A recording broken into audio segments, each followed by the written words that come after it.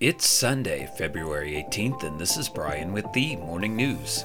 Give us 5 minutes and we'll give you the headlines you need to know to be in the know. The Biden administration is preparing to send bombs and other weapons to Israel that would add to its military arsenal even as the U.S. pushes for a ceasefire in the war in Gaza, according to current and former U.S. officials. The arms are estimated to be worth tens of millions of dollars. The proposed delivery is still being reviewed internally by the administration, a U.S. official said, and the details of the proposal could change before the Biden administration notifies congressional committee leaders who would need to approve the transfer. The planned weapons transfer comes during a crucial moment in the war in Gaza as Israel prepares to launch an assault on the city of Rafah in the southern Gaza Strip, where more than 1 million Palestinians are sheltering from the war.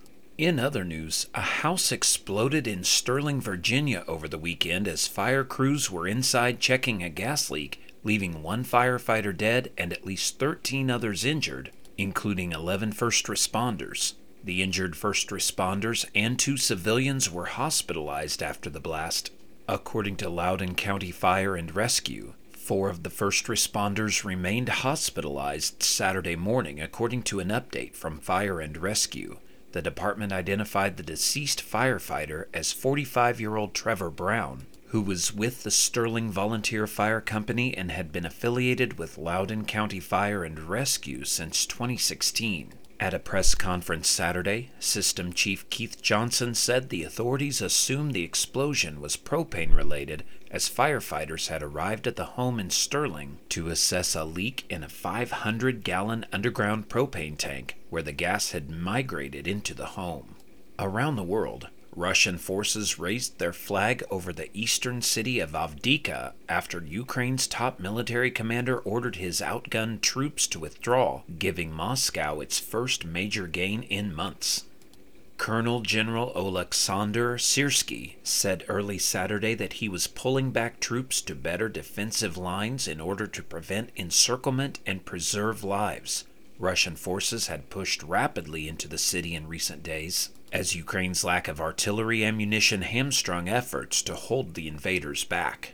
Russia's capture of that city following a months-long assault represents the biggest victory for President Vladimir Putin since his forces seized the eastern city of Bakhmut in May 2023. Moscow has retaken the initiative in the war as Ukraine is short on personnel and military equipment after a failed counteroffensive last year. Back in the U.S., Kansas City Chiefs quarterback Patrick Mahomes and his wife Brittany visited 2 young sisters who were both shot in the legs during Wednesday's parade for the reigning Super Bowl champions. The Mahomeses paid a call to 10-year-old Madison Reyes and Malaya Reyes, age 8, at Children's Mercy Hospital in Kansas City, Missouri, where they were recovering from surgeries. Meanwhile, Taylor Swift donated $100,000 to the family of Lisa Lopez Galvin, the woman killed in the shooting at the Kansas City Chiefs victory parade. "Sending my deepest sympathies and condolences in the wake of your devastating loss," read the messages accompanying the posts under the singer's name on a GoFundMe page. 2 suspects have been arrested in connection with the shooting in downtown Kansas City last Wednesday. And if anyone was waiting for the other shoe to drop in the upcoming presidential race, former President Donald Trump just did, launching his own line of tennis shoes on Saturday. "I've wanted to do this for a long time," Mr. Trump said when he announced the launch of a sneaker line at SneakerCon in Philadelphia. In his brief remarks at the sneaker launch, Mr. Trump indicated the line could be an effort to reach out to younger supporters, saying, "We're going to turn this country around fast. We're going to turn it around, and we're going to remember the young people, and we're going to remember SneakerCon." He was met with a mostly enthusiastic crowd, though some occasional boos permeated through the cheers.